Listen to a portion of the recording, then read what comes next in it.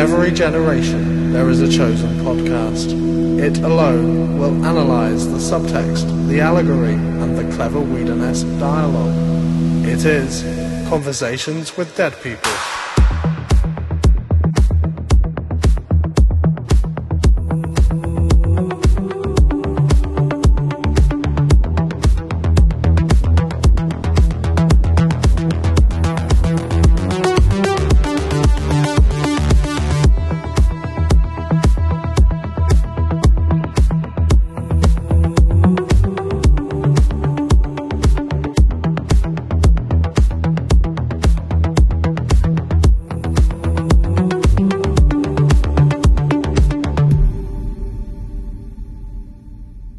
Hello, everyone, and welcome to Conversations with Dead People. I'm your host, Paul Smith, and each week, give or take, I'm joined by guests from the worlds of fandom and academia, authors and educators to discuss 2 to 4 episodes of Joss Whedon's critically acclaimed series, Buffy the Vampire Slayer, and its spin-off series, Angel.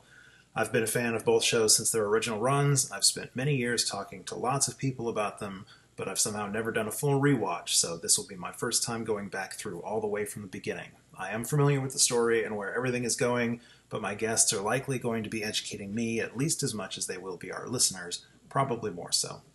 And talking with me today is Teresa Fortier, founder of SupportSpike.com and producer at VidiotesOnline.com, both very James Marsters-centric, which we're going to need to get into. But Teresa, thank you so much for joining me. How's it going? Going really well. Thank you for inviting me to join you for this little podcast today. I'm so excited to start talking about Spike and the narrative of Buffy. I know, right? The show finally gets started. To me, Yes, finally, Buffy is worth discussing. I'm going to get hate mail for that one.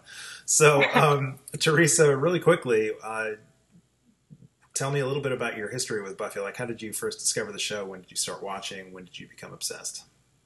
my sister suggested it to me shortly after season 2 started.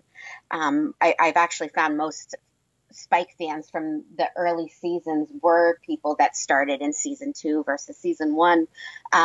And she said, there's this guy on the show who wears leather jackets and eyeliner, and he'll remind you of your best friend from high school. You should give it a try. So I had already missed the first few episodes, and I reached out to a couple friends who I know had watched it and asked if they had any VHS tapes with recordings of the previous Buffy episodes. Oh, the good old days. Yeah, so I caught School Hard really quick, absolutely loved it. I'm like, oh, what is this? I guess it is not what I expected at all, because I had seen the original movie and was afraid the show would be just as campy. And though I enjoyed it as a one-shot movie, I was afraid it wasn't something I would want to watch every week. And then, I watched season 1 before I watched any other season 2 episodes. And I was like, do I really want to continue this? And then I caught a commercial for another episode that had Spike in it. And I'm like, okay. I have to do this. I have to get through this. And I have never looked back. I've actually spent pretty much the following 20 years obsessed with the show, and still surprised to this day that so much of it is a part of my life. We should talk just a little bit about that. It's been difficult to schedule this episode because you are a very, very, very busy person. Yes. As you mentioned at the beginning of the podcast, I do work on Support Spike. I started it a couple seasons into Buffy as a way to promote James Marsters and the character of Spike, and more airtime, and to get him on Angel after Buffy was canceled. And I went to probably every convention he appeared at in the U.S. and most in Europe for 15 years straight. So that was a big part of my life for a while. And then through that, I also now co-produce a web series with James Marsters and his friend Mark Devine called Vidiots. And then as my new career, I was in fashion design and manufacturing for a little over 20 years. And now I do full-time talent management. So I manage convention appearances, help people to book TV episodes and movies and things like that. I do marketing and social media, and most of that is revolving around actors from Buffy the Vampire Slayer, including Nicholas Brendon, Juliet Landau, Charisma Carpenter. So it really has become not only an obsessive hobby, but also a career. Wow. Yeah. Well, all four of those actors, James Marsters, Nicholas Brendon, Juliet Landau, and Charisma Carpenter, have things that we can discuss today. So, dang, that's impressive. I will just briefly reiterate. I think I've said it on a previous episode of the podcast, but I'll just say again for your edification, Teresa, that Spike is actually the character that introduced me to my wife. My wife and I met on a Spike-centric message board called the Big Bad Board, which no longer exists. Mm-hmm. And I have only met James once. We met him at Dragon Con. My at that time, fiance and I met him at Dragon Con and actually invited him to our wedding. He sadly did not show. He did not. Unsurprisingly, he didn't take the invitation, but I did extend the invitation in written and handshake form. But anyways, he was lovely. But he is a very kind and wonderful human being. Yeah. Okay, so it's time. I can't put it off any longer. It's time to give the spoiler warning for our listeners. Conversations with Dead People is not a typical rewatch and review podcast. We're going to be exploring the plots, characters, and themes of each episode in depth and within the context of the series as a whole. That means spoilers and lots of them. So I recommend, if you haven't already watched Buffy the Vampire Slayer and Angel the series all the way through at least once, that you press pause on this podcast now and go do that. You'll obviously get so much more out of these discussions if you've actually seen the shows that we're discussing, please. So go do that, and pause for everybody who's listening to go watch the entirety of Buffy the Vampire Slayer and Angel the series. And with that out of the way, Teresa, if you're ready, let's go to work. Sounds good. So today we're going to be discussing the most important episode of Buffy, School Hard. Also, that's 203, School Hard, 204, Inca Mummy Girl, and 205, Reptile Boy. So, yeah, Teresa, why don't you start us off? School Hard. What makes School Hard the most important episode of Buffy ever? A very special episode of Buffy. It have to be the introduction of Spike, the best character in the history of Buffy the Vampire Slayer. I'm supposed to be an impartial host on this show, but nobody buys that for a second. Yeah, I'm a massive Spike fan, so thank goodness we have reached this point. It takes a lot. I attempted to do my own rewatch about 2 years ago, and I gave up after season 1, episode 5. And I'm like, I'm just going to season 2. Sorry.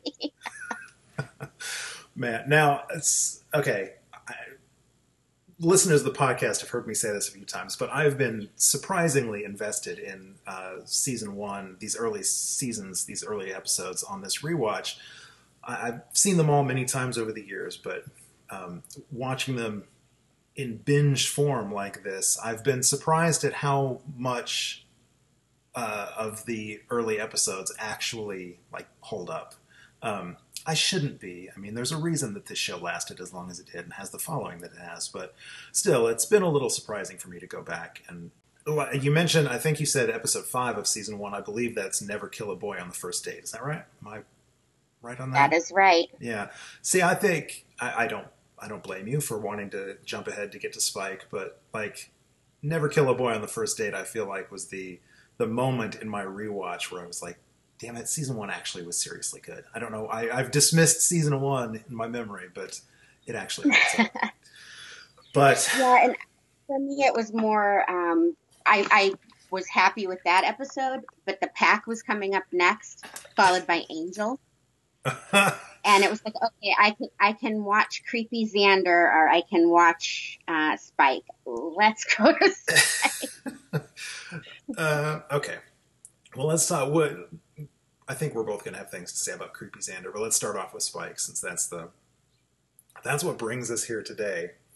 I have to say, School Hard, This episode goes a long way. It does a lot to sort of set up and refine what the show is about to start growing into. There's been a lot of stuff up to this point that a lot of sort of groundwork laid, and many of my guests and I have talked about how some of the stuff that was probably just meant to be one-offs or fillers at this point in the series. Obviously, it comes back, like the writers bring it back in future seasons. But School Hard and the introduction of Spike feels like a statement. It feels like, the writers planted a flag and said, all right, Spike even gets the line from now on, we're going to have a little less ritual and a little more fun around here. More fun, yes. And he was absolutely telling the truth. So School Hard was your very first episode. What drew you to Spike? If you didn't initially have the contrast, see, that's one of the big things about Spike is he's such he's a vampire, and so if you believe Prophecy Girl, vampires don't have breath, but he's a breath of fresh air in a series. But you didn't have anything to compare. Yeah, and I still think Angel used that whole breath thing as an excuse for an old person who had no idea how to do CPR. No breath means no talking, no smoking. Exactly. It doesn't make sense. Exactly. It drives me crazy. But anyway, so what about Spike first drew you in? He just had so much personality walking on screen that very first time. And, when you go and you talk to James and you ask about that, he had a very strong theater background and not much television. So he was coming in to the camera and projecting as if he was on a stage. And you felt that. It just had a completely different energy. Not just from Buffy, which I wouldn't have been able to compare to at that point, but from most television. You could tell he was using a different technique. He wasn't really working to the camera. He was working to the crowd. Mm-hmm. And I think you can feel that almost immediately. And it felt so different. And I kind of, wanted to see more of that and see where it went and how he took it, because, eventually he does really learn how to emote to the camera like crazy. You see so much pain and love and emotion in his face. And for somebody who had been on stage, it's just a very different way of acting. And I think from that point on, it was just follow this guy and figure out what he's doing and how it changes how you watch television. And then it just became so much more and so much deeper than that. Yeah, I hadn't considered until you mentioned that he's doing stage acting and everybody else is doing television acting at that point. Mm-hmm. Except possibly, I assume, I don't know for certain how many of the other actors had previous stage experience. I would imagine probably Anthony Stewart had. Yeah. Tony had a lot because he had done, London stage quite a bit by this point. He, did Rocky Horror and Jesus Christ Superstar and a bunch of other things. Okay. And they ended up, Tony and James had a lot of good discussions, and Tony became a mentor for James on how to do acting for the camera. But by this point, Tony had done television as well. Right. So even though he had the background and the skill, he also knew how to work the camera. Right. Which is good, because Giles doesn't provide a lot of opportunity for playing to the back row of a theater. Right. Giles is a little more understated than Spike was, but so at this point, for viewers who have been playing along from the beginning, at this point, Spike is a pretty big paradigm shift. So we go from Spike kind of changes the image of vampires. At this point in the series, vampires were kind of static and unchanging. Like the Big Bad, which, again, a term that had not yet been coined on the show, but the Big Bad, prior to this, had been the Master, who was, sealed into one location. He was cut off from the human world. He was kind of an arch villain. He was written of in prose and prophecy, kind of. And he had, a coterie of worshipful minions, whereas Spike is clearly a man of the world. I guess you could say. He clearly travels. I mean, he's coming to Sunnydale from Prague.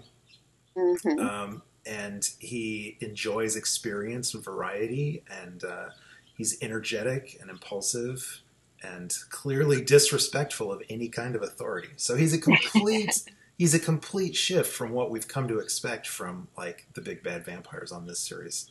Yeah, and in a lot of ways, dangerous to the story Joss was trying to tell of vampires being equal to the bad parts of your life and the demons that you want to slay and move on from. So, knowing that the character was only supposed to be there for a few episodes and that, Drusilla and Angel were supposed to kill him and be the big bads, it's amazing that character that was a throwaway for a few episodes that had so much personality ended up being there to the end of Buffy, the end of Angel, and now still going strong in the comic books, and just, really being a powerhouse character and completely against the paradigm that Joss was trying to present. Yeah, I wonder, I mean, you probably have a lot more information available on this, but I wonder how much, like, if Spike got away from him, from Joss, if Spike got away from the creators, because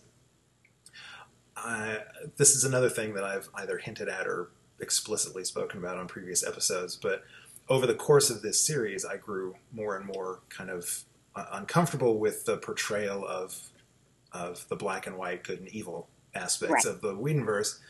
And the Whedonverse, I mean, they blur the lines intentionally in many spots, but it felt like Spike was a harder sell on a lot of fans.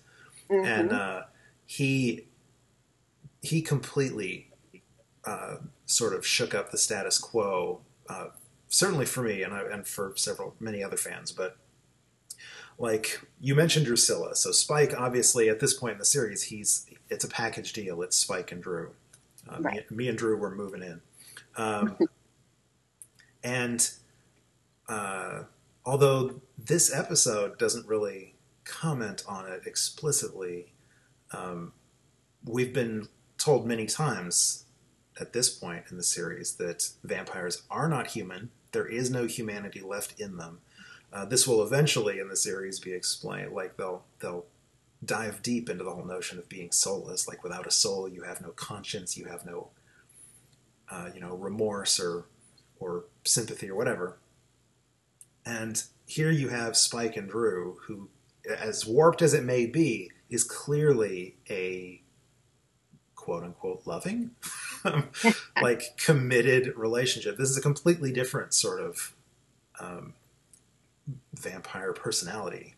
Yes. You have, a broken psyche, and you have kind of a codependent relationship. You have someone who just wants to love someone, and you have someone who just needs to be taken care of, and a lot of dynamics going on between them and their family and their past, and the mix of not having the soul and the conscience and the guilt, but also having the love and the devotion and the memories. And that does become more and more complex as the seasons move along. Mm-hmm. Yeah, and I'm not sure how intentional it was. Like, I don't know how much of the character of Spike, at this point at least, was meant to be a shakeup. Obviously it's meant to be something of a shakeup because that's the role the character serves in the episode specifically. Right. But in terms of the grand ideas behind what vampires are and what they're capable of and all that. Yeah, and it really wasn't meant to be that way because, Joss had to be talked into having Angel by David Greenwalt because he didn't want a good vampire. And then to have another vampire come in with any kind of complexity was a hard sell for Joss. And I think if it hadn't been, he obviously doesn't cave to pressure often, but ratings are good and money is good. And you have fans who are suddenly, very, very interested, more people coming in, more networks saying, hey, this character is getting a lot of attention. And then, you have James who, obviously I have heard speak probably more than anyone else from the show, but when he came on, there's some things in the script that were meant to not be as loving and filled with devotion, of him like making fun of Drusilla and saying bad things about her. But the way that he said it was intentionally said in a way that was loving. So she's talking about the moons and the stars, and you see the love in his eye and the exasperation at the same time. Mm-hmm. And that's not how the words were written, but that's how he played it. He played that love and played that devotion because he knew a throwaway villain wasn't going to last very long. And the same thing when he sees Buffy for the first time on the dance floor. He could have played that very predatory, but it was predatory attraction in that scene more than anything. So from the very beginning, you have a script with good material. You have an actor who's kind of thinking, I really need to make money to feed my kid. And then you have, editors and directors who are seeing the dailies and choosing which of the takes to use in the episode and taking the ones that have more sympathy for the character and more passion in the eyes. And, for me, who I think I've seen, multiple dailies for several episodes, and you're like, well, if they really wanted this character to be non-sympathetic at this point, they could have gone with this cut or this cut. Right. And instead they went for the ones that showed him in a better light. And I think that had a huge impact on the story. So no matter how many times people say it was meant to be, this was supposed to be a bad scene and this was supposed to be a dangerous scene, they still picked the sympathetic cut. Yeah. So on the podcast, many times I've alluded to my problems with the series as it goes on, the things that I have issues with. And I have issues with several of the characters and choices that the show and the characters make in later seasons. But really, the big thing, like my big falling out with the series, I still love Buffy. I still love Angel. I love the Whedonverse. So, but in as much as I've had a falling out with the series, it was really mostly tied up in Spike and his treatment, specifically by the writers in a certain later series that we're going to get to. And this kind of what you're talking about kind of speaks to that, where you're pointing out how the character was written in a slightly less sympathetic way, but the actor, his interpretation of it, and the editors choosing to favor that interpretation established a certain, what I felt was a certain emotional truth for that character. And I feel in future seasons, the writers try to back out of that, and it doesn't feel genuine. Exactly. I feel the same. And that really, really frustrated me when we finally get to that season. We can talk about that. But in the meantime, I'm fascinated to hear. I don't know if I knew that Greenwalt was the one who pushed Joss into having Angel in the first place. I assume you mean the character of Angel, not the series of Angel. Correct. I've read so many things over the years. I must have read that at some point, but if I had, I completely forgotten it. So I've commented on, like every time a Greenwalt episode comes up, I talk about how Greenwalt clearly knows what he wants to do eventually with these characters when he someday gets his own damn show to tell stories with. But now I mean, that puts even a finer point on it to know that he was so responsible even for Angel being in the show in the first place. Yeah, it's, Joss had a very specific idea for how Buffy should be. And the fact that, he went through getting the movie made and was so dissatisfied with how that was manipulated from what he had wanted to pushing to get this series done. And then, just being so protective of the character and the ideas. And then here and there, some parts of the world said, no, make this happen instead. Mm-hmm. And I think it ended up being a better show for it. Yeah, absolutely.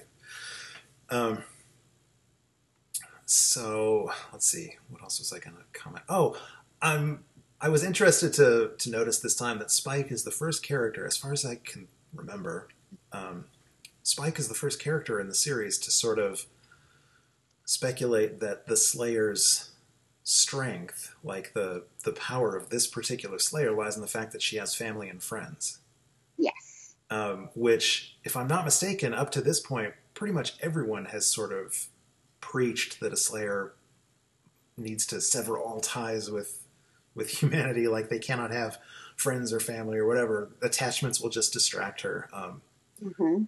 So I think that's a theme that the show has been subtly layering. Like, they've obviously been demonstrating that she gets out of scrapes because she allows herself to have friends and allies.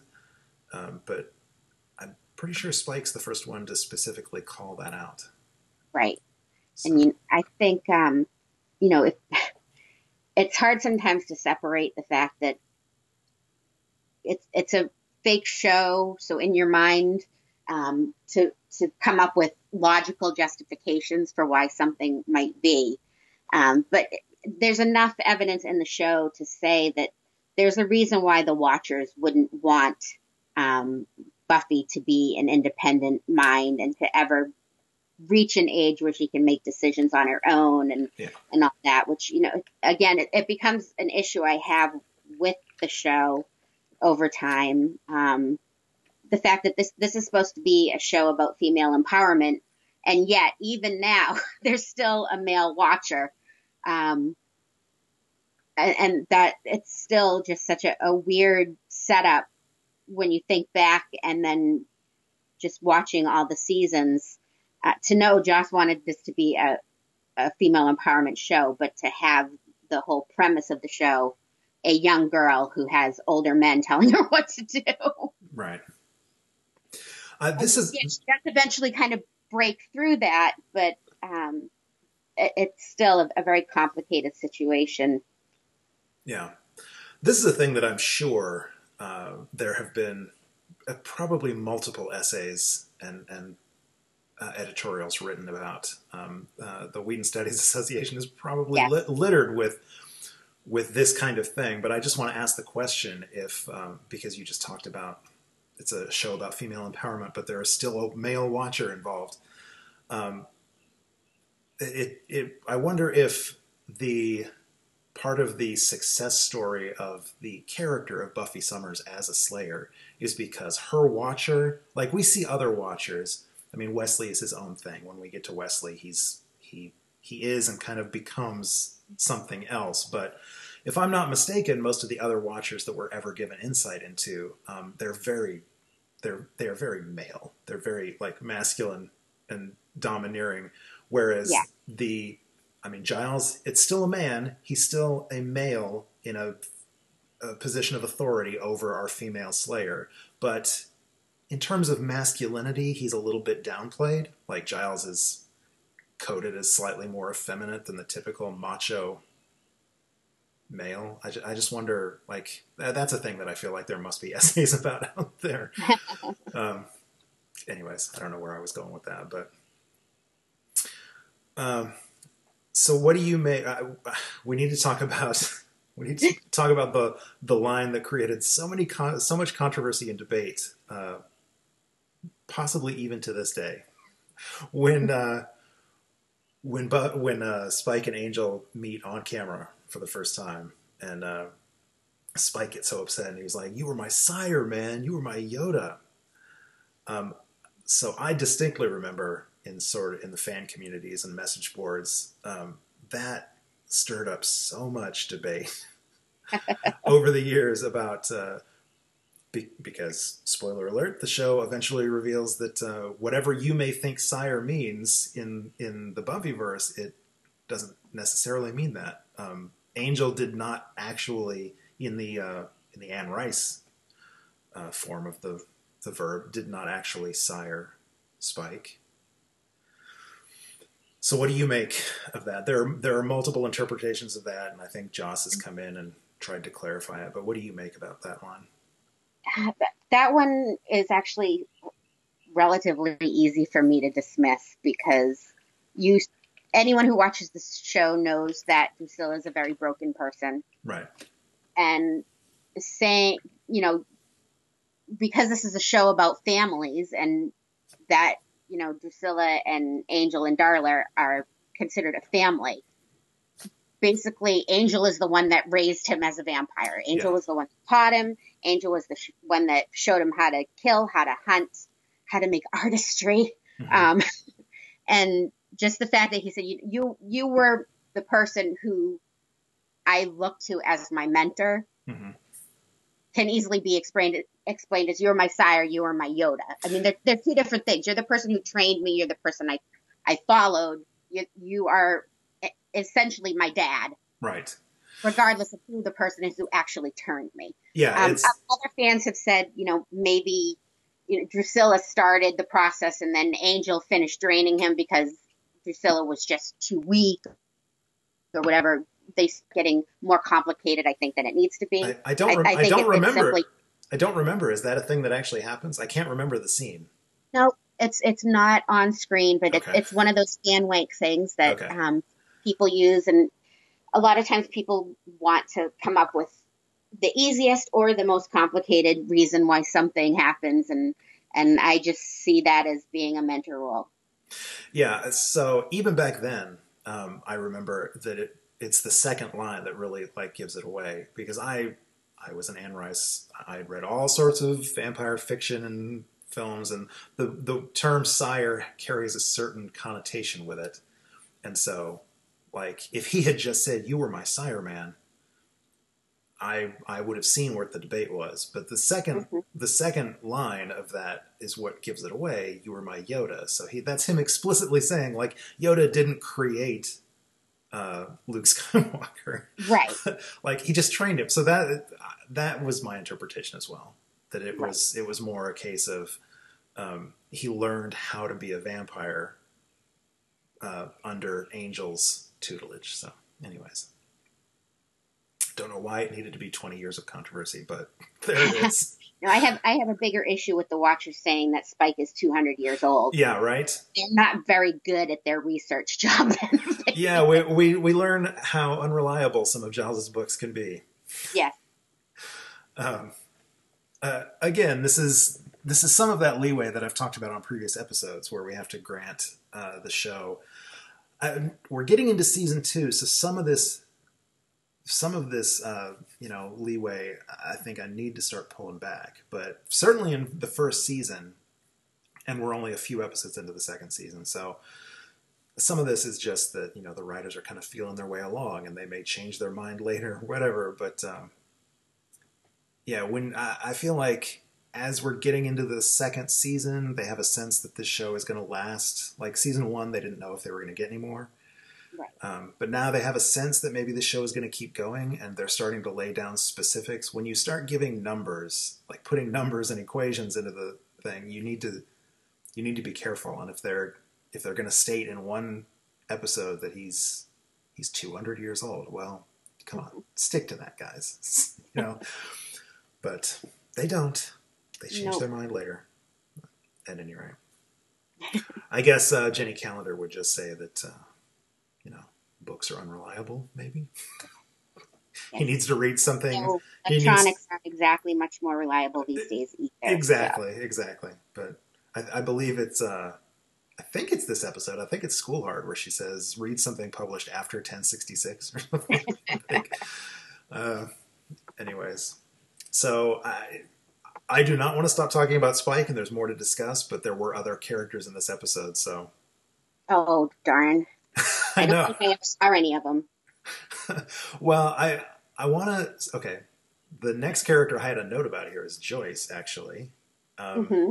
Joyce has been famously on this podcast a contentious character, or a point of contention.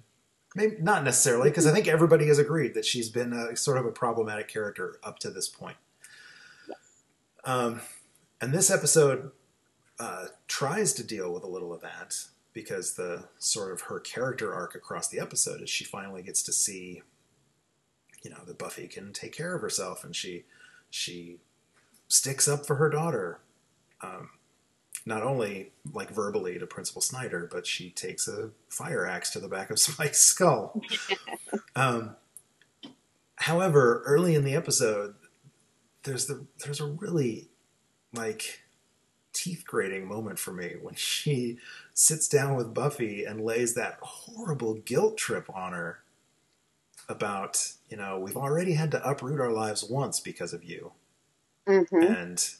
And Buffy's like, I know, Mom, you don't want to have to move again. And she's like, no, I don't want to be disappointed in you again. I was like, geez, Joyce, come on. Lighten up a little bit, Mom. Did you think that was particularly, I don't know, harsh?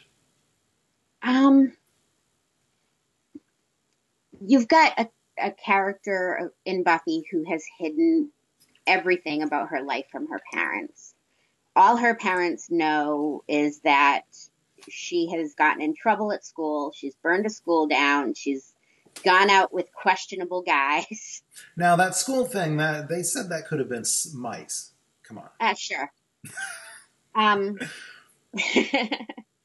So, in the grander picture of what the parent would know and what she's been through, and that she's gone through a divorce and everything else, and knowing what I know of some parents having the ability to be disappointed in their children, I think from the reality side of things, it's not that far out of bounds that she would be that way. Mm-hmm. I just hate it. So it's trying to be fair and trying to also at the same time, knowing the reality. It's definitely a difficult line to hear. Yeah. I think most kids at one point or another have had the parents give them the look. Yeah. And it's hard at this age too to start seeing your child as a grown-up adult making decisions for themselves. Mm-hmm. And I'm glad that they do get to the point where that does happen, but I totally get where Joyce is coming from at that point, based on the knowledge that she has and the situations that she's gone through.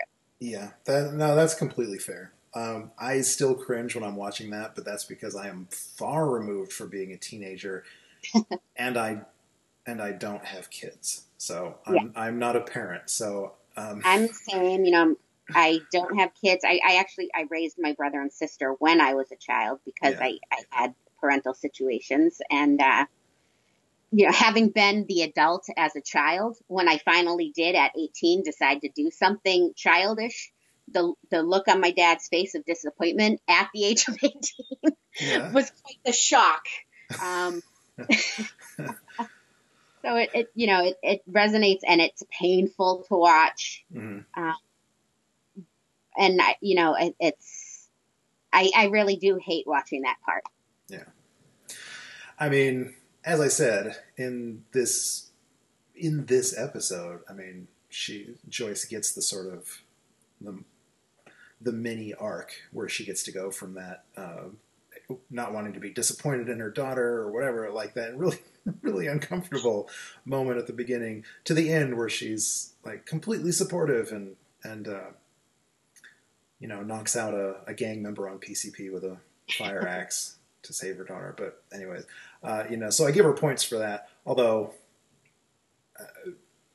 another minor issue I've had with the series at this stage is that these sort of character growth moments that sometimes happen triumphantly by the end of an episode kind of fade away over the next couple of episodes. Yeah. So Joyce is great in this episode by the end, but she really quickly goes back to being the sort of clueless and nagging mother that she's been previously. But whatever. It's fine. It sets up great scenes in the future. So. Yeah. So, what did we get? I don't think there was any significant Xander stuff in this episode. I think maybe we have to get to the next one for any significant Xander. So before we kind of move on to this episode, obviously we learned that Principal Snyder is not just another clueless adult. We discover that not all adults in this series are completely blind to the obvious supernatural stuff that's going on. Right. I mean that there's a little issue I have with him Principal Snyder and knowing what's going on. But then I never feel like we get a good payoff on that. I feel like there needed to be more than what happens with his character and his knowledge of what was going on, which, future episodes, obviously, but it was a great character and a good foil for Buffy, far better than our pig meat from the earlier seasons. See, I adored Flutie, and I was really sad, and as I've discussed before, really troubled by the ultimate fate of Flutie. But it did provide a great opportunity for like a complete shift. Just like Spike is a complete shift from Angel, Snyder is a completely different character from Flutie. Yes, absolutely.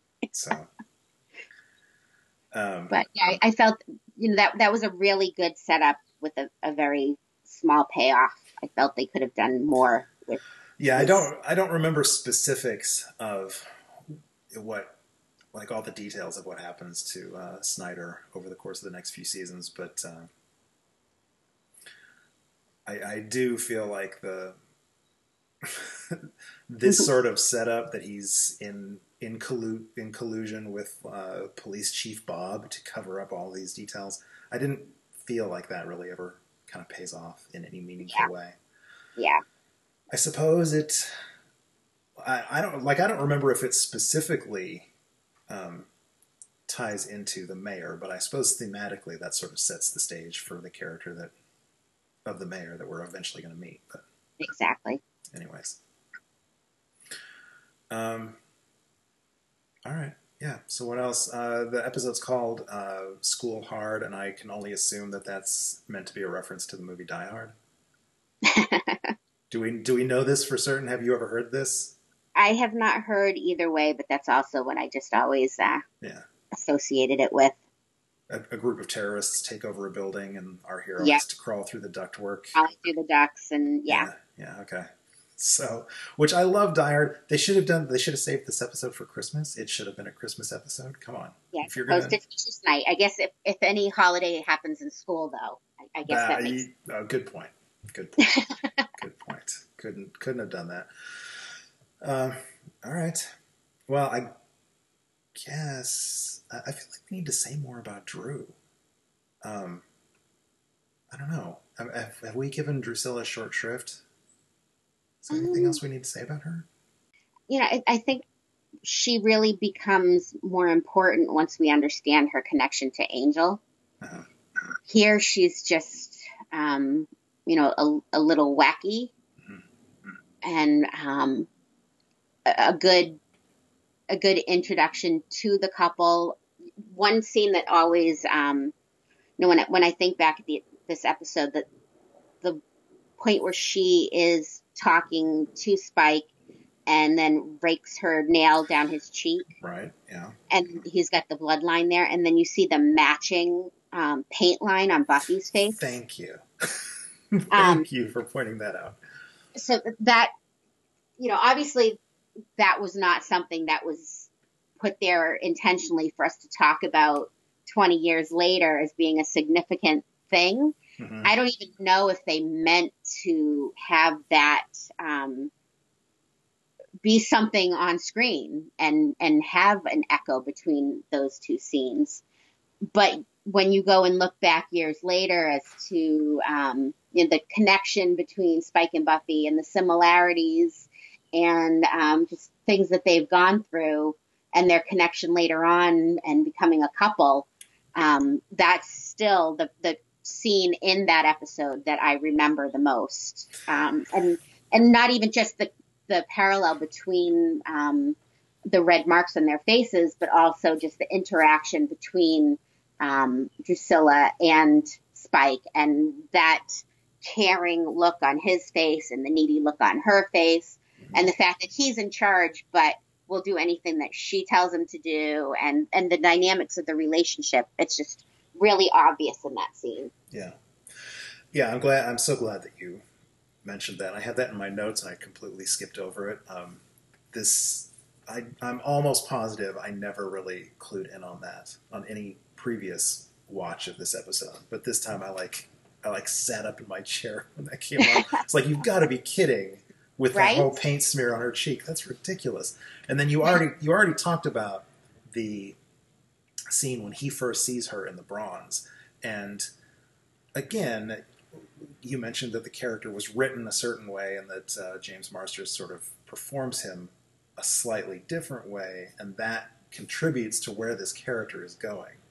So I doubt that it was intended to read like this in the episode, but when he's sort of stalking her in the bronze, knowing where this character is going, knowing where both of these characters are going and where their story is going, that was really charged. That was a super, charged moment.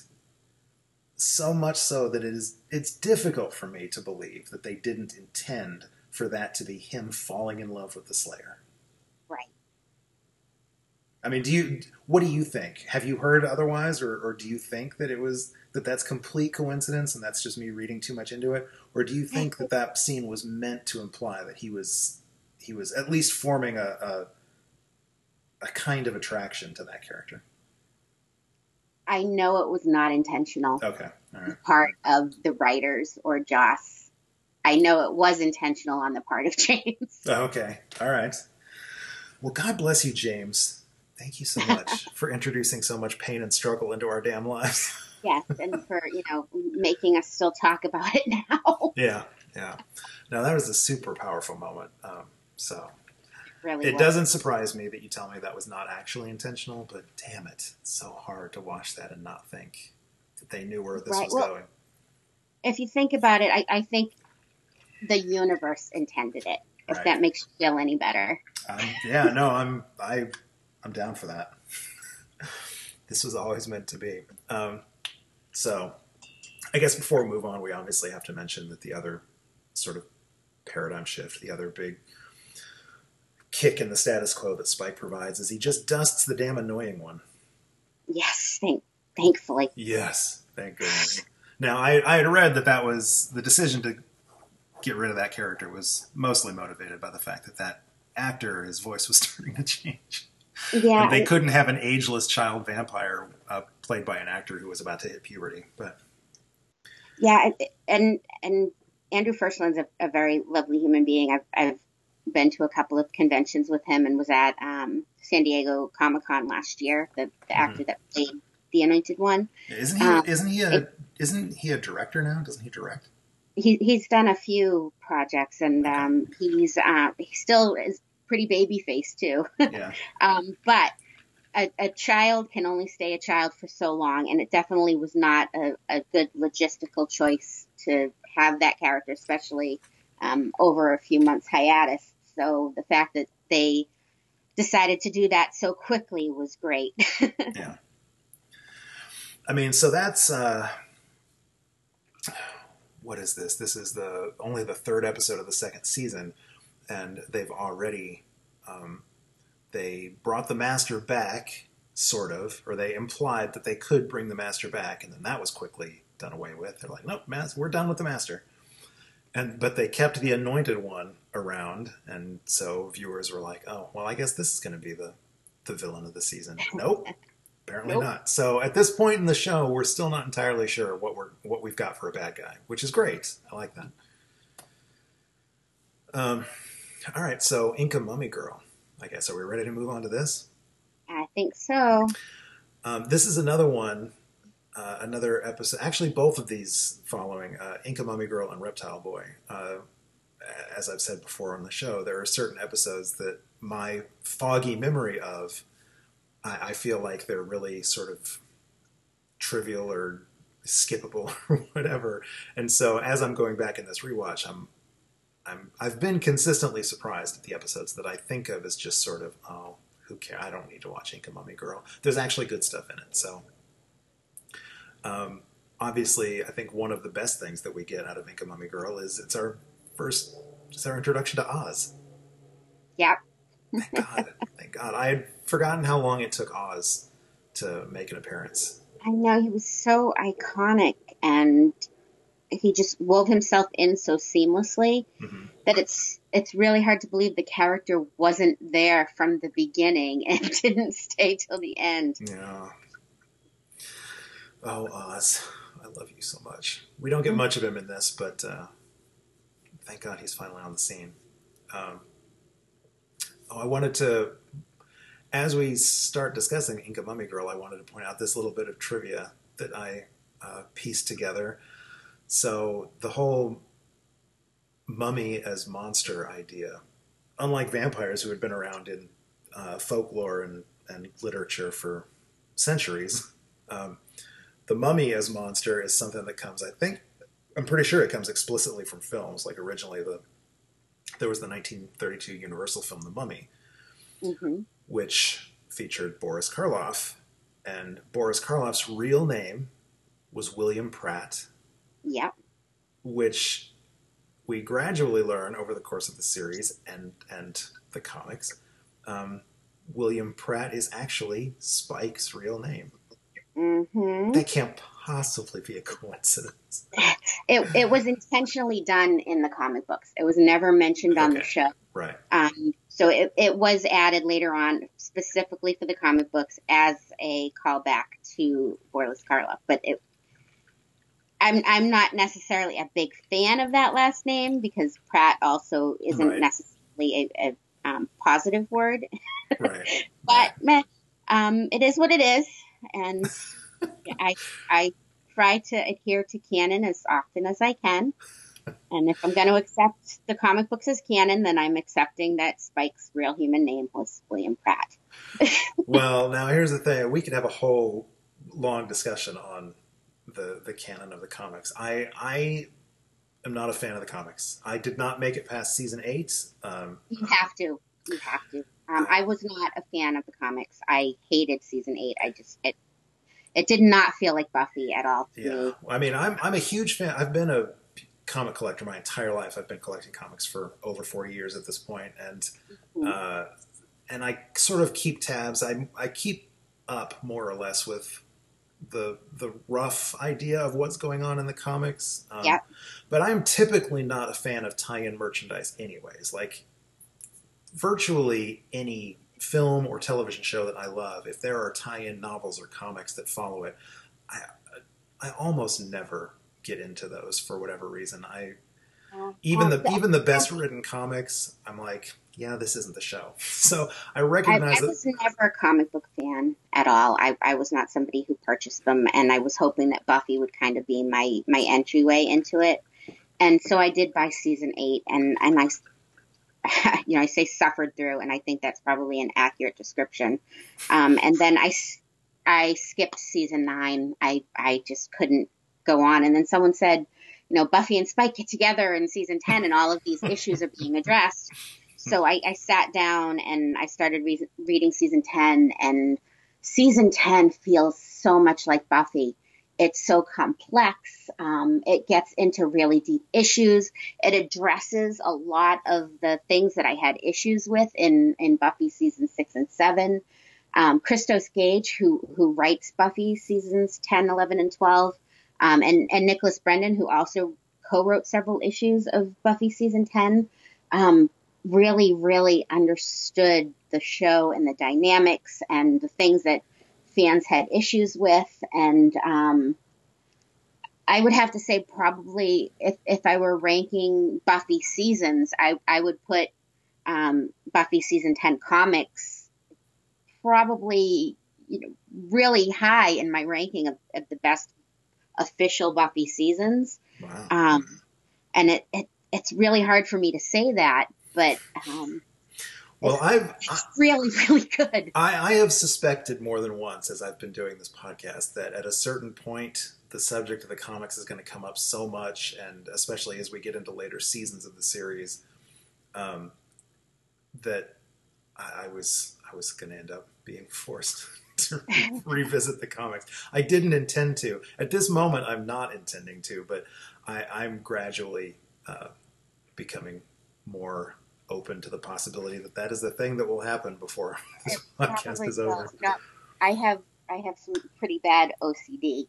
Yeah. And I have a really hard time starting a series anywhere except the first episode. Mm-hmm. I have a really hard time skipping seasons and episodes. Mm-hmm. So the fact that I skipped season 9 comics in order to read season 10 and enjoyed it is really difficult on my brain. Right. And I still have not felt the urge to go back and read season 9, though I know at some point I will. And the only reason I was able to actually watch Buffy after School Hard was because somebody had VHS tapes of season 1. Otherwise, I would have said, "Oh, this is great. Maybe a few years from now I'll Right. watch the whole thing." Yeah. Yeah. But I highly recommend, if you can get through 8 and 9, try, but definitely read season 10. All right. I will. I'm adding it to my list of possible things. Okay. I do another podcast, The Avatar Returns, which is all about Avatar: The Last Airbender and The Legend of Korra, and both of those series had finite runs, and they both continued afterwards in official, like, canon comic book series. And when I started the podcast, I had no intention of covering the comics, and then gradually my co-hosts and I decided, well, we can't talk about the show and then not talk about the comics, so that may be where this podcast is headed to. Who knows? But anyways, back to the show, back to the episode that we're here to talk about. So what do you make of the, I mean, let's talk about the obvious parallels between Buffy and Ampada, the mummy here. They're pretty on the nose, but I think it's worth discussing. Yeah, being a chosen one Mm-hmm. is not an easy thing, no matter what the circumstances are. When you have those kind of responsibilities put on you at a young age, and your life is going to be short, and still going out there and fighting it as much as you can, but still doing your duty and saving people. It's a tough life to know that you got to live. Yeah. A thing that the show has mentioned a few times before this, but like this episode really puts a spotlight on it, really lampshades the whole idea that being a chosen, like there's probably not going to be a happy end to the life of a young girl who is a chosen one. Yeah. Like this. So, yeah, I don't know. And I liked the fact that even at the end, Buffy managed to have some empathy for that character. That's another thing that kind of happens, that the show does from time to time, I think, maybe more often than not, that I struggled with over the years, is that even the most sympathetic of villain, at the end of the episode, they were the villain and deserved to be staked or burned or whatever, however you dispatch them. And there's not often a lot of sort of empathy applied to the villain, no matter what their life circumstances were. And so this was an instance where even after they had to fight her, and even after she almost killed Xander and was almost Willow's first girl-on-girl kiss, that there was still, Buffy still expressed some empathy and understanding for the character. Yes. So that was cool. Yep. Let's talk about Xander.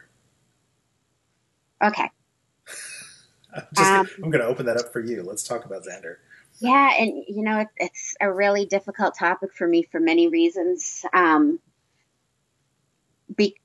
Everybody comes to Buffy with their own background and their own life story and their own sympathies, and various people on the show, some people consider to be their avatars, the person that most represents them and their life and how they think. Mm-hmm. So for me, it was always Spike, Mm-hmm. Kind of the person who loves something or somebody and is so devoted that they spend like all their time and their thoughts doing everything that they can to fix that or make that happen or to help that person. And so when Spike loves, I love, and when Spike hurts, I hurt. And for me, the person I always felt hurt Spike the most, it was Xander. And so I always had a really hard time with the character of Xander. Especially, I felt he was hypocritical in so many ways. And also knowing that Xander was Joss's avatar on the show. Right. You know, he's meant to represent him and kind of be the normal person. When I think about the show and I think about, you know, it's Buffy the Vampire Slayer. So what are the key elements? You have to have Buffy and you have to have vampires, but you also have to have the normal human person that grounds it. So to me, the most important people on the show end up being Buffy, Xander, and the big bad, the reason why Buffy has to slay. Mm-hmm. And Buffy has to slay the big bad in order to save the normal human being.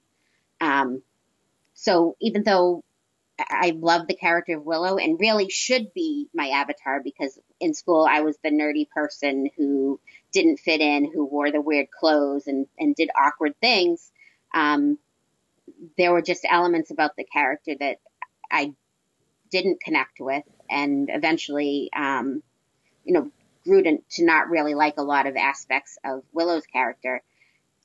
It was Xander that I just always felt was kind of just, he made bad judgments, and he kept information from Buffy and other people that was key at various points in time. Yeah. He did some bad things that he got passes for, that he then judged other people for doing exactly the same thing. Yes. So it's tough for me to talk about any Xander stuff in a good way. At the same time, I represent Nicholas Brendan for work, and he's also a complex human being. And you have to remember that these are characters who are meant to be complex, and they're being played by people who are also complex, and life has a lot of twists and turns, and it's put me in a very interesting position when I try to go back and watch Buffy episodes now, and I try to look at it from, there was the naivete of watching the show the first time through. Yeah. There was the critical eye of watching it through the lens of knowing what was going on in the background and reading shooting scripts and seeing dailies and commentaries and things like that. And then now this additional element of knowing most of the actors as people that are parts of my life.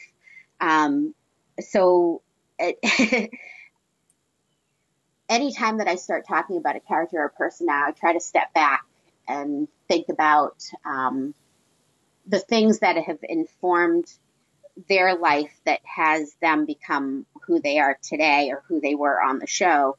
And when you think about what Xander had to go through in his life, and the parents and the abuse and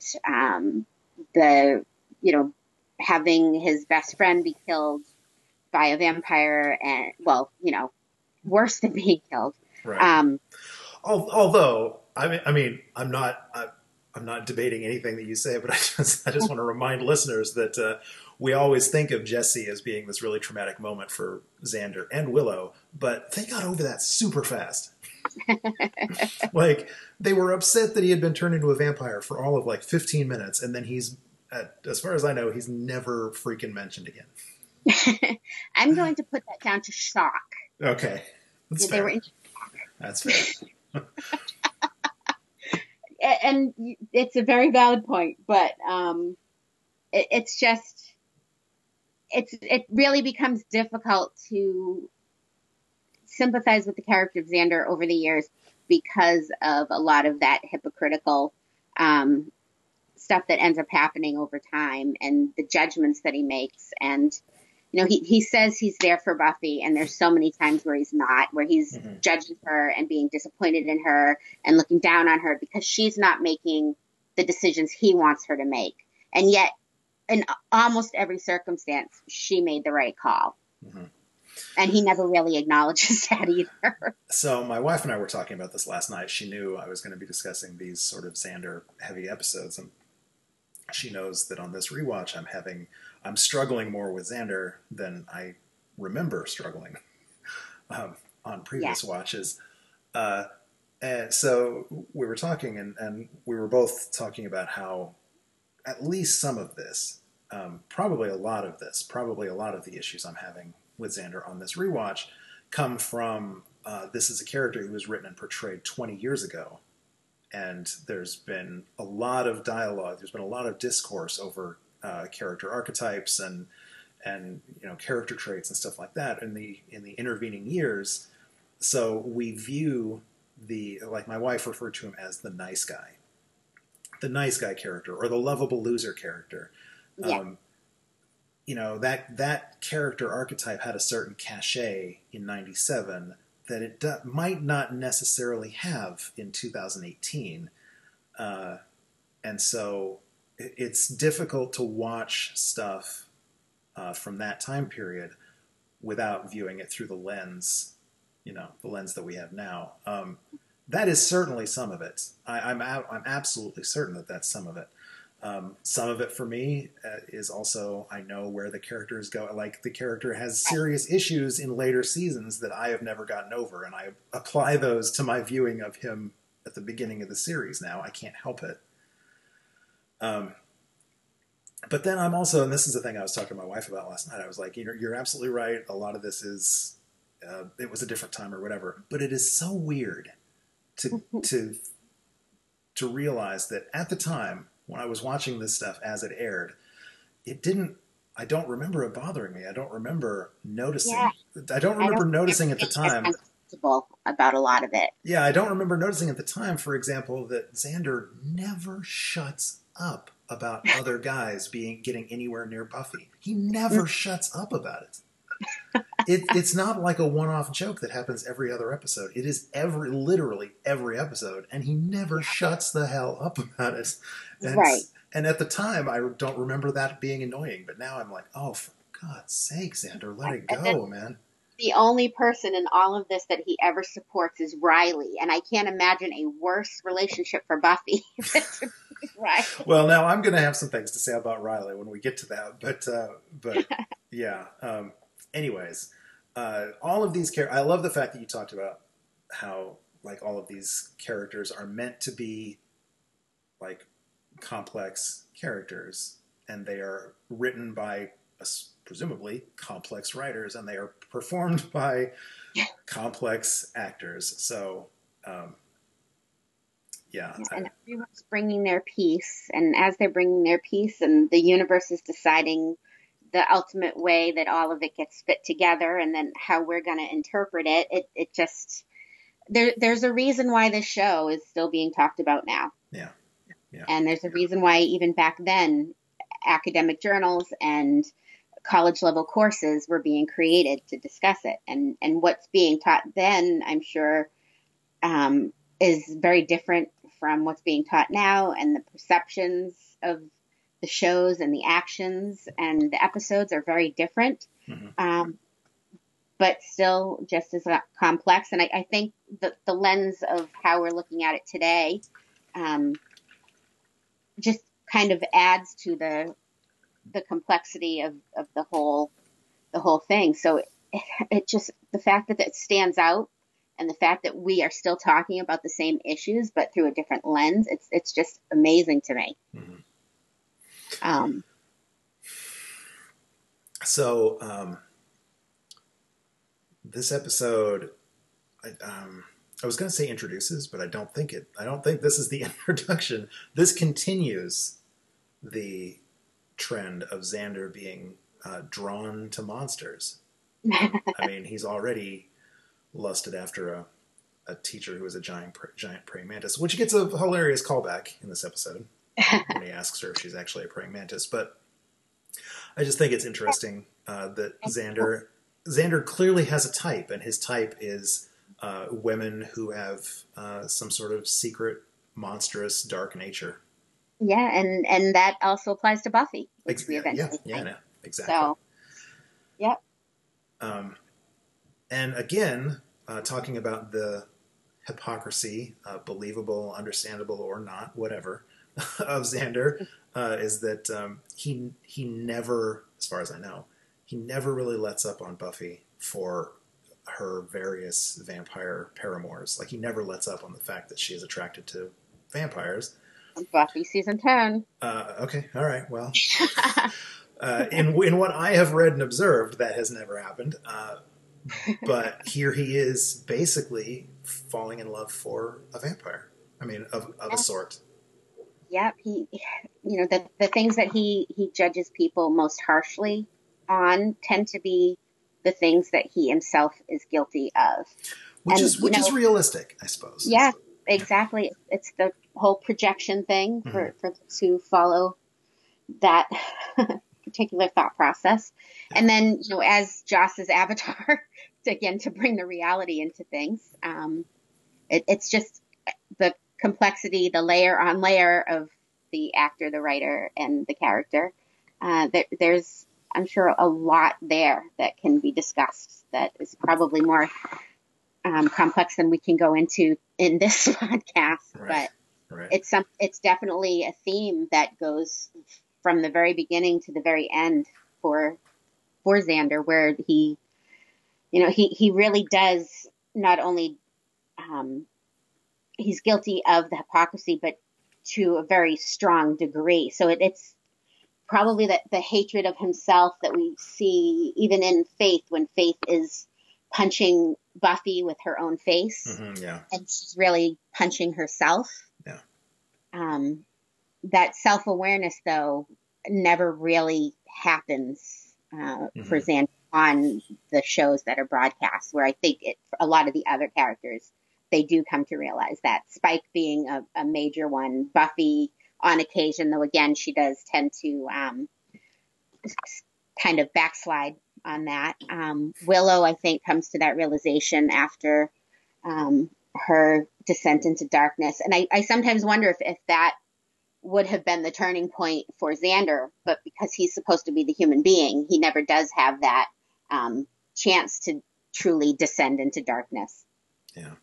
To get that self-awareness. Yeah. So I try really hard to be self-aware, and I'm sure I fail far more often than I succeed, but I try to be self-aware and avoid sort of being hypocritical about this kind of stuff. So you just mentioned Faith. You name-dropped Faith, a character which has not been introduced on the show yet, but goes on to become one of my all-time favorite characters. And I give, here's my hypocrisy. I love the character arc of Faith. I adore virtually everything about Faith and the story that is told with her and where she ultimately goes and all that. And I am empathetic and sympathetic and understanding of so much of what goes on with that character. And there are parallels to be made between her and Xander. And for some reason, I'm so much less, I struggle so much more with Xander than I do with Faith. So this is a thing that I'm going to try and be aware of going forward. I want my listeners, if any of my listeners are future guests on this show, please help call me out for this. I don't want to be overly judgmental of Xander and then give a pass to someone later down the line. So, but again, it's like I said, I think you never saw the self-awareness that Faith definitely comes to after that, and then going to Angel, and then Angel helping her and going to jail. And even when Buffy's entire friends and family are going against her in season 7 to go back to the winery, which again, spoilers, Faith is hesitant to take over. She knows that Buffy's the leader, and she realizes after everything goes haywire, you know what, this is not a position that I'm ready for. And I understand this, and I know this. And I think that came so much from her hitting rock bottom, that great term. And that was not something, it's hard to have that sympathy for Xander because he didn't hit the rock bottom, and he didn't have the, kind of the switch turn on his head where, okay, now I get it and I see what I did wrong. Yeah.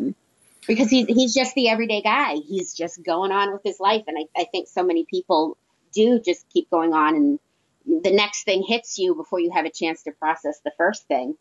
Yeah. All right. Well, let's there's not a ton to say, I guess, about Inca Mummy Girl.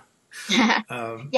I think where we started with the parallels between Empata and Buffy is really the main point here, that sometimes people are chosen and they have a role in life, and you can realize when that role is over and let your life end, or you can decide that you're going to keep trying to recapture that glory. Yeah. Or, and at what point are you putting other people in danger in order to save yourself? And like, I honestly would have rather have seen her sacrifice herself, rather than the way things went down. But I mean, okay, I don't want to drag this out any longer than we have to, but I will just ask, do you think it's possible to read her final moments as she was? So she obviously had a couple of opportunities to feast on Xander, and right. she pushed away. Yeah. At the end there, when it looks like Buffy comes up, it looks like Xander is holding her away from him, and then Buffy comes over and rips her away. I'm wondering if there's a way to read that where Empata was actually stopping herself. Like, if she wasn't going full out, if she was, like, her life was obviously draining away. She was withering on camera, and yeah, I don't know. I think it is conceivable that you could read that scene as she chose not to, at least not fight as hard as she could have to drain. And I think the fact that she had connected with Xander, in this case, I don't necessarily think it was struggling with continuing to go on as, do I want to sacrifice this person? Right. No, she would have, in the almost girl-on-girl kiss, she would have fed off Willow. Exactly. And I think even at that point, if it had been anyone else but him, that she would have gone through with another kiss. Yeah. So, all right. Well, another character that makes his debut in Inca Mummy Girl, and also pops up in Reptile Boy, so let's move into Reptile Boy, is Danny Strong as Jonathan. Yay, Danny. And boy, am I going to have some things to say about the character of Jonathan as this series goes forward. Yes. And again, a very lovely human being. And a very complex character, and backslides and all sorts of things going on there. Well, I think most of what I'm going to have to say about Jonathan is sympathetic to Jonathan. I struggle much more with the abuse that Jonathan receives on camera than I do with like where he ultimately goes. I'm really bothered by his first two appearances. Set the stage for a long, ongoing, just character assassination. Like, he gets so much abuse. He really does. And, when I start talking a lot about people's avatars on the show and how they connect with certain characters, a lot of people connected with Buffy because Buffy and Xander and Willow were the outsiders. They were the ones that were, bright and funny and saving the world. And I am so excited. I'm so excited by the possibility that you might be going where I want to go. Go ahead, continue. So, in the beginning of the show, that's where the sympathies lie. And a lot of people really connected with those characters in first season. But as the show continued to progress and as they left high school, Buffy and Xander and Willow were the in crowd. Yes. And Tara and Anya and Spike and Jonathan and Andrew, they were the outsiders, and they were getting picked on, and they were getting the same treatment that Willow and Xander and Buffy were always so upset about in school. And, they became the outsiders, and that's where a lot of other fan sympathies came into the picture. So, for me, as a Spike fan, I felt like I was the outsider and Spike was the outsider. And I felt bad about how they were treated. And I felt that the core quote unquote, should have treated them better. Like, as soon as Spike seemed like he wanted to have redemption, whether it was the truth or not, somebody should have been there for him. Somebody should have been helping him. Giles went through his Ripper stage, and at some point somebody must out and said, hey, I know you want to do better with your life. Let's try it. And if he failed, but you gave him a chance. And then you had Willow being abusive to her girlfriend and taking her memories away, and you have like just really horrible things that these poor people that were the outsiders should have done more for them. It's just and that's the, as you go through the seasons and the show becomes more complex, and looking back at it now, it's hard for me to watch an episode and have sympathy for the three of them, knowing that they didn't learn those lessons. God bless you. That is exactly how I have felt. The whole idea that the Scooby Gang, which by the way I forgot to mention, we get our second in Inca Mummy Girl. We get it was in School Hard. We get our second instance of Willow wearing a Scooby-Doo t-shirt. Anyways, the Scooby Gang, the main three becoming the in crowd, their own sort of in crowd, and then excluding others as outsiders, is a major issue that I have with the series going forward. And the idea of redemption, which feels like something that is sort of part and parcel of this series. It's like in the DNA of the series, I feel like. Or it certainly feels like the kind of thing that the show sets up as a possibility. I mean, that's Angel's whole shtick, right?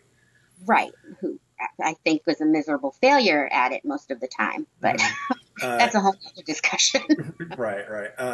But in this episode, in Reptile Boy, there's a great moment. There's a great conversation between Giles and Buffy where she is talking about, I don't know that you know what it's like to be a 16-year-old girl and to be a slayer. And she specifically says, you don't know what it's like to stake a vampire while having fuzzy feelings, for one. That's significant for me, and possibly for you. I get the sense that we have very similar feelings on this.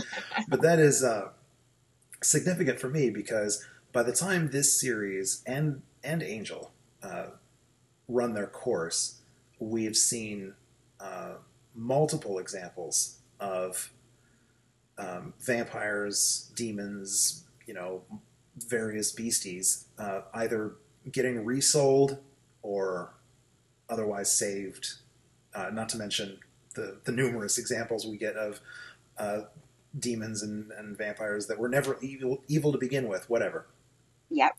And yet the main core group, they never really let go of their whole stake first and never bother to ask questions later attitude. So what I'm getting at is by the time both of these series run their course, it bothered me.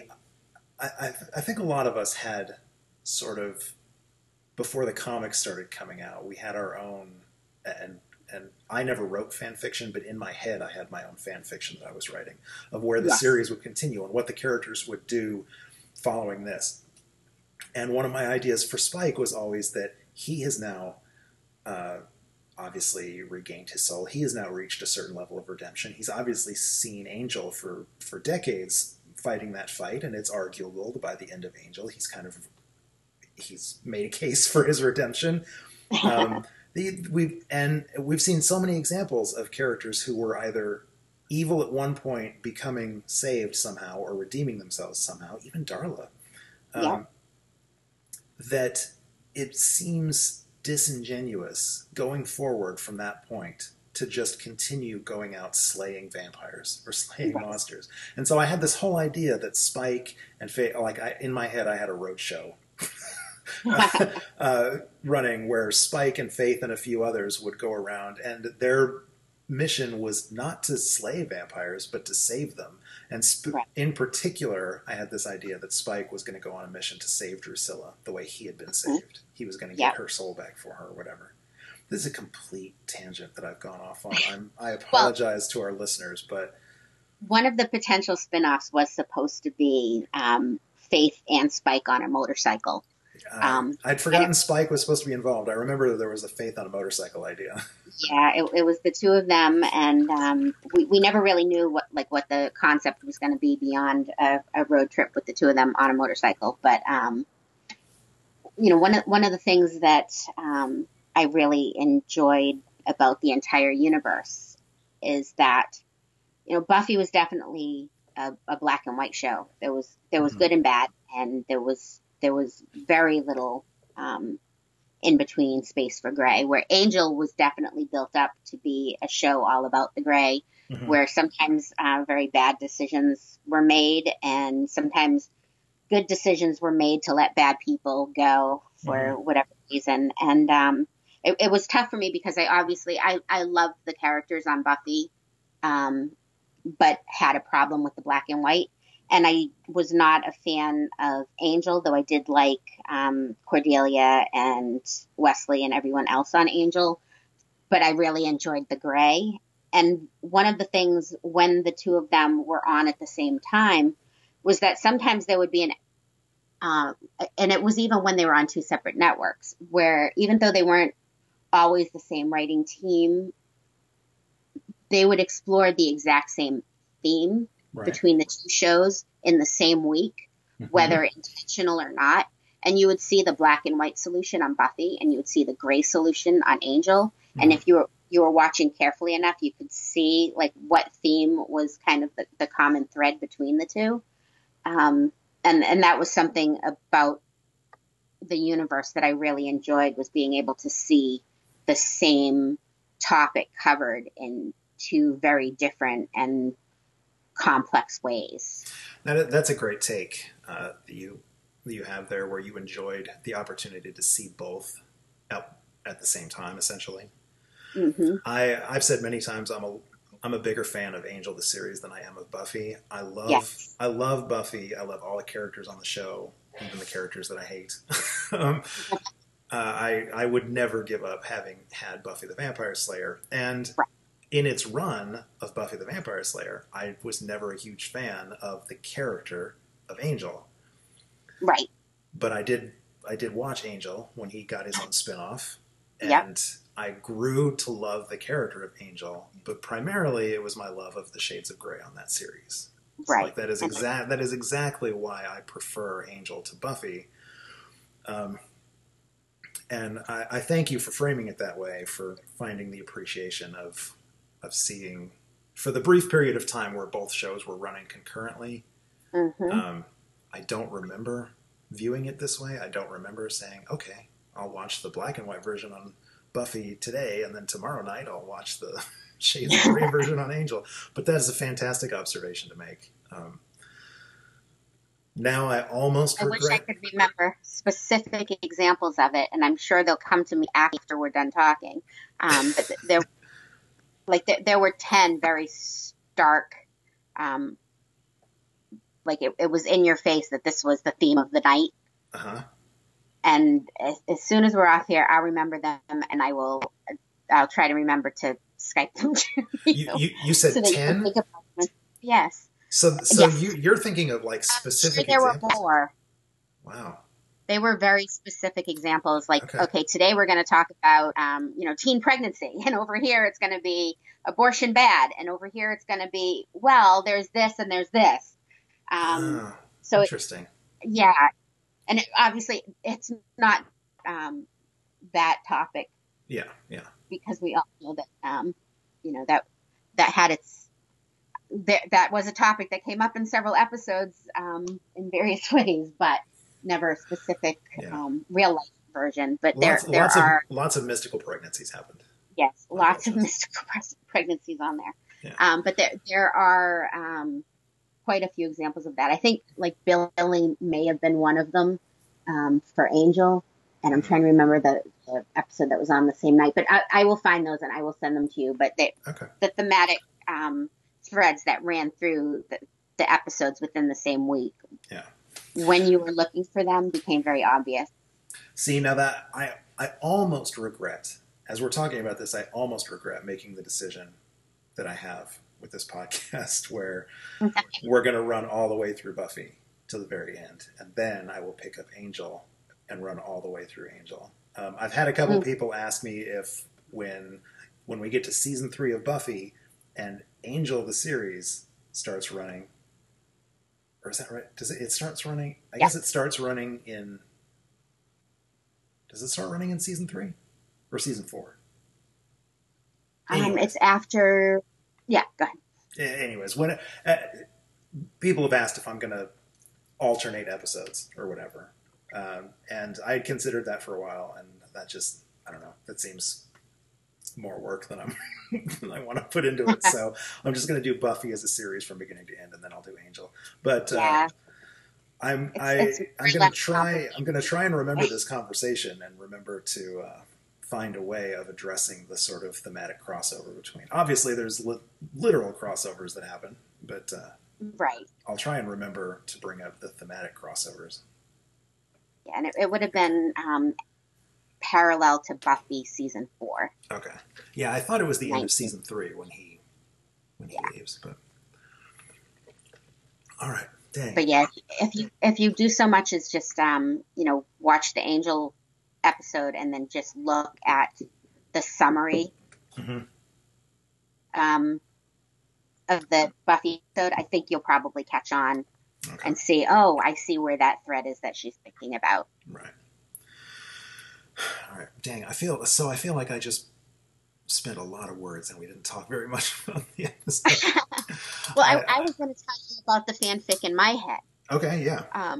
Mentioned yours. So I actually would love to see it developed into a series, but Anthology was all the rage for a bit there with Ryan Murphy and Tim Minear doing American Horror Story. Mm-hmm, yeah. So my Spike / Buffy series was that it would be an anthology where every season was an offshoot from the Victorian party that Spike comes to where he meets Cecily.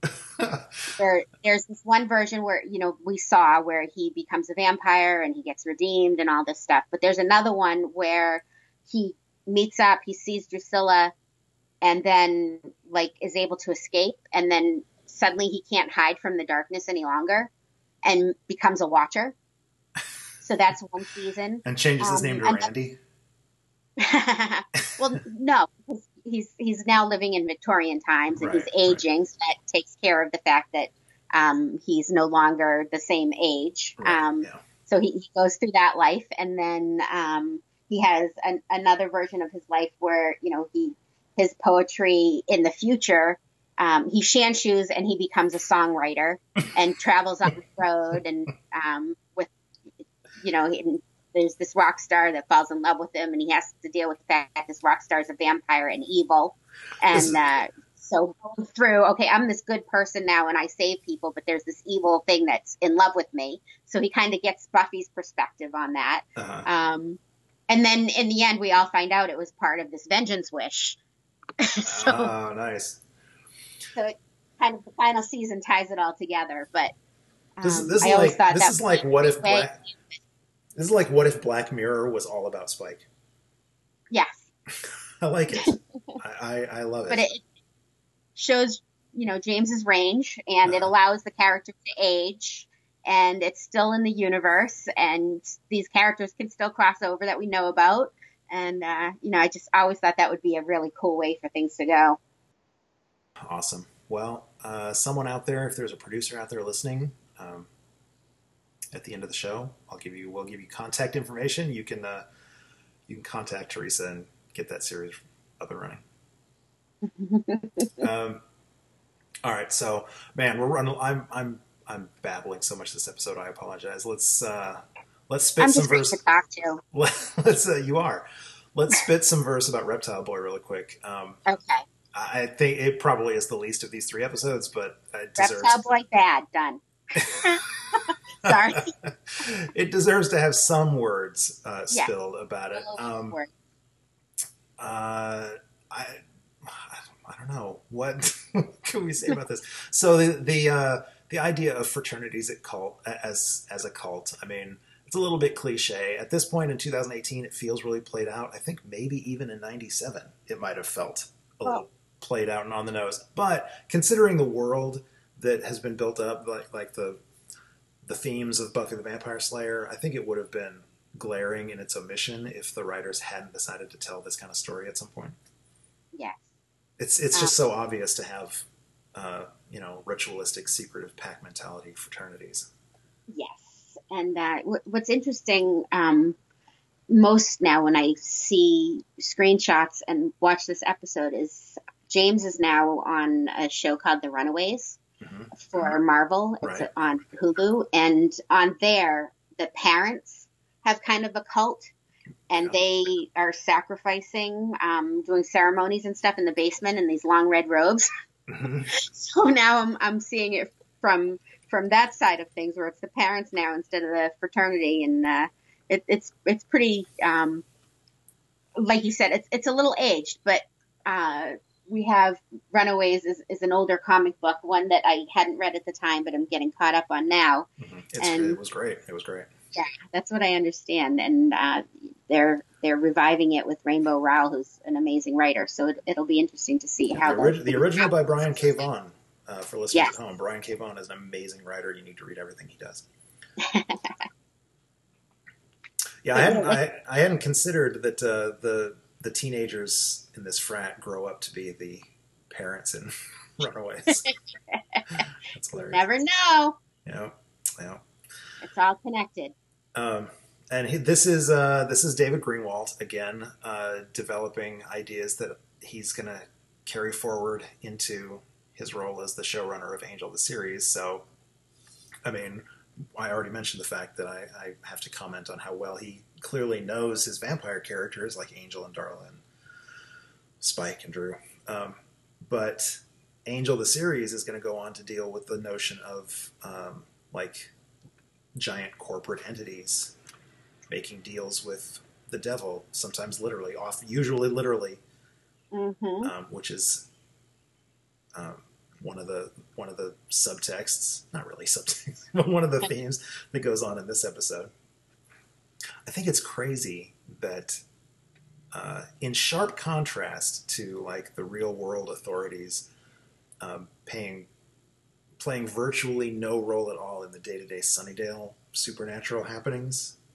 We already talked about Police Chief Bob, but like there's hardly ever any sort of real world repercussions of the crazy stuff that goes on Buffy. And yet in this episode, in stark contrast to that, we have an entire fraternity and numerous corporate entities being tried, convicted, and members committing suicide after the sort of monster of the week shenanigans that we get here, despite the fact that this episode takes place on October 10th, and the next episode that we're going to watch is Halloween, so presumably takes place 3 weeks later. That's an awful lot of turning that the wheels of justice managed to squeeze into less than 3 weeks. Yeah, very rare occurrence. One could say never. Yeah. I mean, not only does it happen, which is, strange in its own right, but it happens super fast. Like in real life, that sort of legal drama would take a full season at least.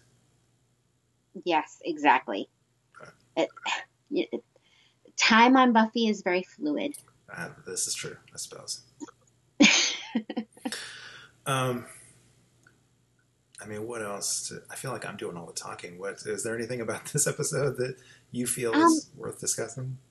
Well, one of the things that I gained greater appreciation for after the show was off the air was the character of Cordelia. Yes. And this might be a good time to bring that up because, first season, she is the in crowd and she wants to be bringing Buffy into the fold until she realizes who Buffy is. And, she treats Willow and Xander badly. And eventually there's, relationship complexities that we learn.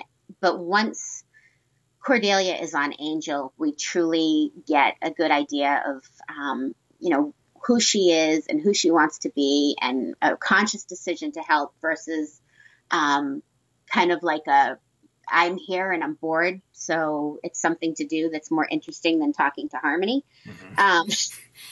So, here you have Cordelia kind of using Buffy to be at this party.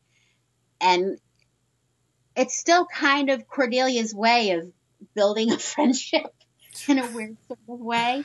That it would have been nice at some point if that was something that we had seen on screen. And just, even when Cordelia was a reluctant person helping out, at least she was helping out. And you kind of gain a greater appreciation for that when you go back and watch it. Yeah, I've been surprised at how sympathetic or whatever, how approachable the character of Cordy is on this revisit. Like, my memories of season 1 and season 2 Cordelia were that she was just the mean girl that you really wanted to be abducted every episode. And it doesn't feel like that on this rewatch. No, not at all. And I mean, even down to, like, I thought the turning point in the character was when, all of her money got taken away, and you had Xander, like, getting her the dress. But really, even long before that, she may have been snarky about it. She may have been sitting in the back filing her nails and twiddling her thumbs, but she gave great ideas, and she knocked down in her way some of the bad ideas. So she had a much bigger role and has much more sympathy for me now than she did then. And I'm saying this from before I started working with Charisma. I had that switch. It's not something that has come since we started working together, just so people know that. But I've gained a much greater appreciation for the character, and I also have, I guess, gained a greater anger for everything that happened to her character later on. And, I really did come to care about the character on Angel, and the way that role kind of fell apart in season 4 is very difficult to watch. Season 4 of Angel, and then getting on to season 5 when her character comes back. That's one of the most painful episodes for me to watch, especially knowing that she did not know that's what was going to happen to her character when she agreed to do it. No. I mean, I completely agree with everything you just said. Looking at my notes, see if there's anything else worth mentioning here. Oh, I didn't realize this when I wrote the note, but apparently demons with M names Makita. get the best makeup effects. So on previous episodes, I've talked about how I think the makeup effects for the Master and Moloch, the internet demon, were both, in terms of physical makeup effects, were standouts. And then I think Makita in this, he's kind of a goofy phallic demon snake, but in close-up shots, that's actually a really impressive, like, prosthetic suit that he's wearing. Yes. So certainly in terms of early season 2, at this stage of the show, the 3 M's, the Master, Moloch, and Makita, are the best makeup examples that I've noticed so far. And that character, Makita, is played by actor Robin Atkin Downes. Yep. Who is one of the most prolific voice actors out there. Like, he's got I think it's close to 400 credits, voiceover credits on IMDb. It's insane. Any animated series or video game you can mention, he has probably provided at least one voice for. Yeah, and I've met him several times back Really? in the early Buffy days. He went to a lot of the Buffy conventions as like a bonus guest. He would host some of the VIP meet and greets and various events and do some of the MC work on stage. And he also played one of my characters on Babylon 5, which is really weird for me because all of my online fandom began with Babylon 5. And like my online username from when I started watching Buffy was because of my online name from Babylon 5 fandom.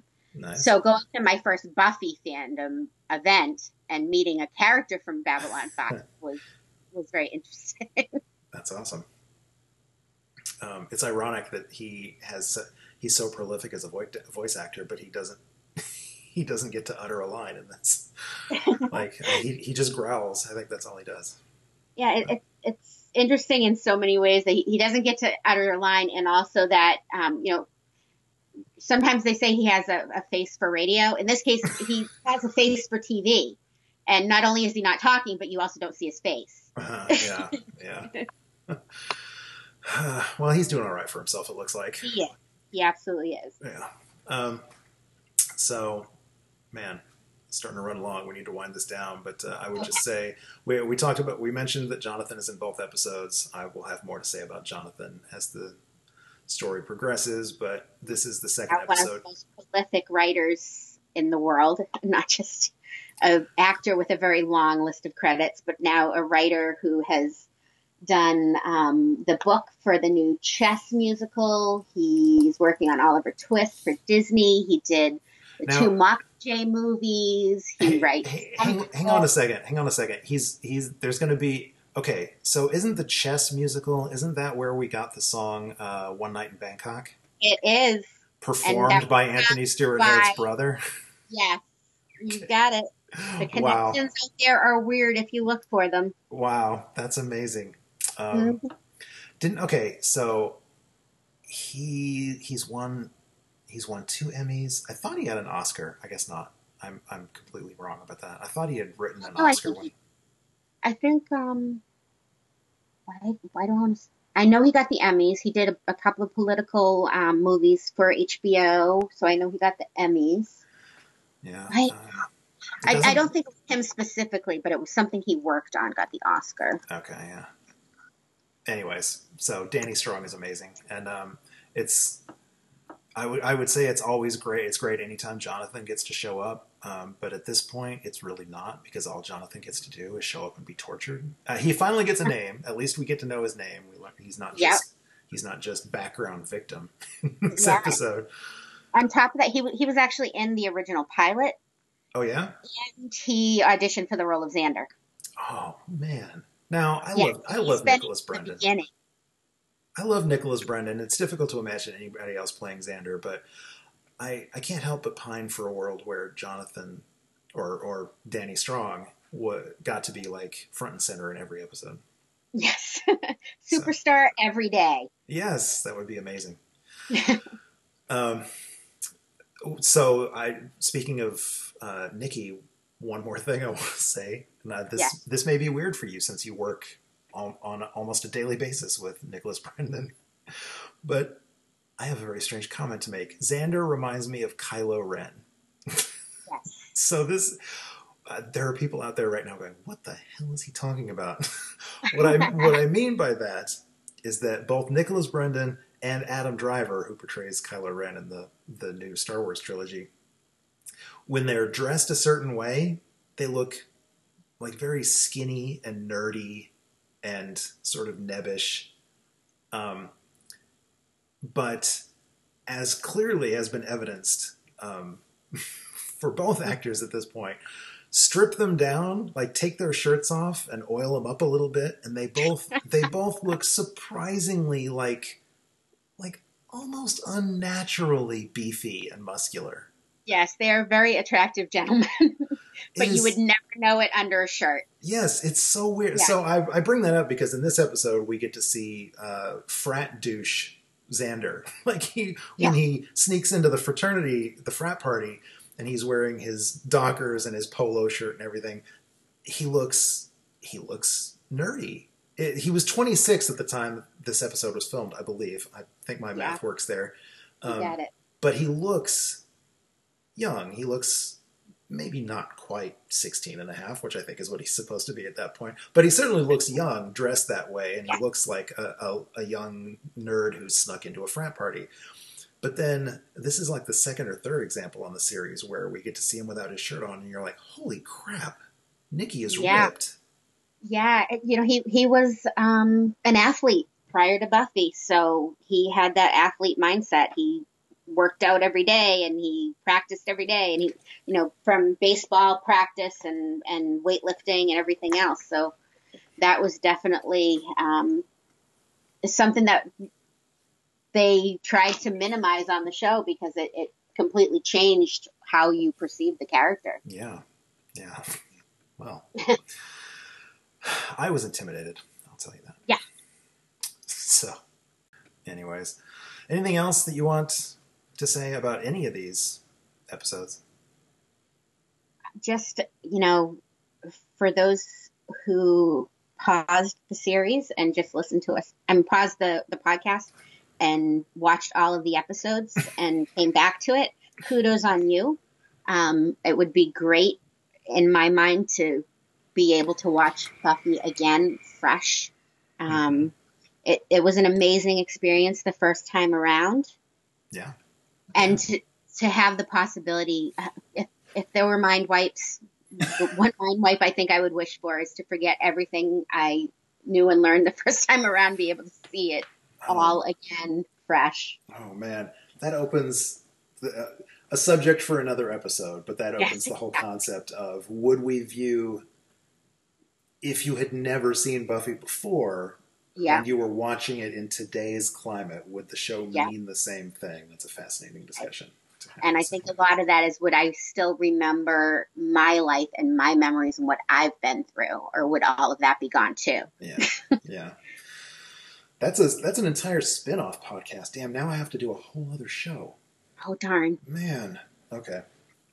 I can't even think about that. So, I was going to mention we got our Spike Hard in School Hard. That's the porn parody. In School Hard, we got our very first example of William's bloody awful poetry. Yes. When he does fee fi fo fum, I smell the blood of a nice ripe girl. I was like, oh, come on, you could have finished that off better than that, man. But anyways, Teresa, thank you so much for joining me and for completely geeking out about Spike with me. This has been a joy. I'm happy to do it anytime.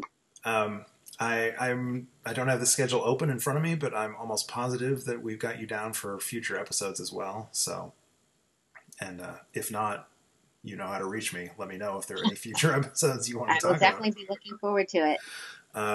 In the meantime, I always give my guests an opportunity to pimp their own stuff or to open themselves up to online stalking, since nothing bad ever comes from that. So how can the people at home find you or your wares? Yes. So I guess the longest running of all of my online presence would be to find @SupportSpike on Twitter and Facebook and Instagram, where you will see lots of things related to Spike and James Marsters. Also, if you wanted to give it a try, Vidiots is a web series that I mentioned earlier that stars James Marsters and his friend Mark Devine. It is now available. The first 4 episodes are free on Vimeo. If you go to vidiotsonline.com and you check out Watch Now, you can take a look at some of those. You'll see some behind the scenes shenanigans at conventions, and then James geeking out over his love of all things video game. And my best and funniest friend, Mark Devine, being, I guess you could say, the straight man to James Marsters, but in reality, a lot of hysterical hijinks, and I promise, will enjoy what you see. And then also, if you are in need of any Buffy guests for your upcoming events, get in touch with me online. If you go to Eyelash Out Entertainment on Facebook or email Teresa at eyelashout.net, you can get in touch with me and I will let you know the amazing talents that I have available to stop by and amuse all of your guests. Awesome.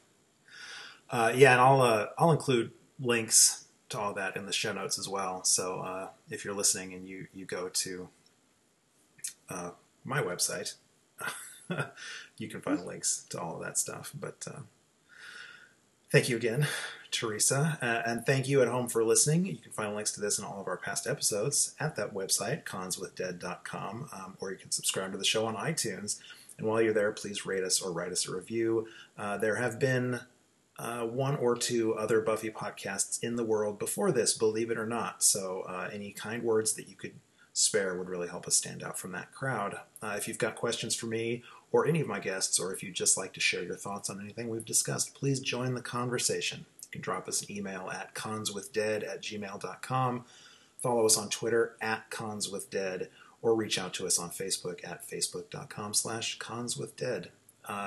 My next conversation is going to be with David Bushman and Arthur Smith, TV curators at the Paley Center for Media in New York City, and authors of Buffy the Vampire Slayer FAQ, All That's Left to Know About Sunnydale's Slayer of Vampires, Demons, and Other Forces of Darkness. Wow, that's a long title. So I'm very excited to talk with them, though. We're going to be discussing episodes 206, Halloween, 207, Lie to Me, which I feel like is a biggie, and 208, The Dark Ages. So until then, Gur Arg, everybody. Gur Arg. Hello, is it me? You can't say hello, hello, hello, hello. Is it me you can ignore? While I live, work, and implore. When I say hello, is it me you're saying, oh hell no?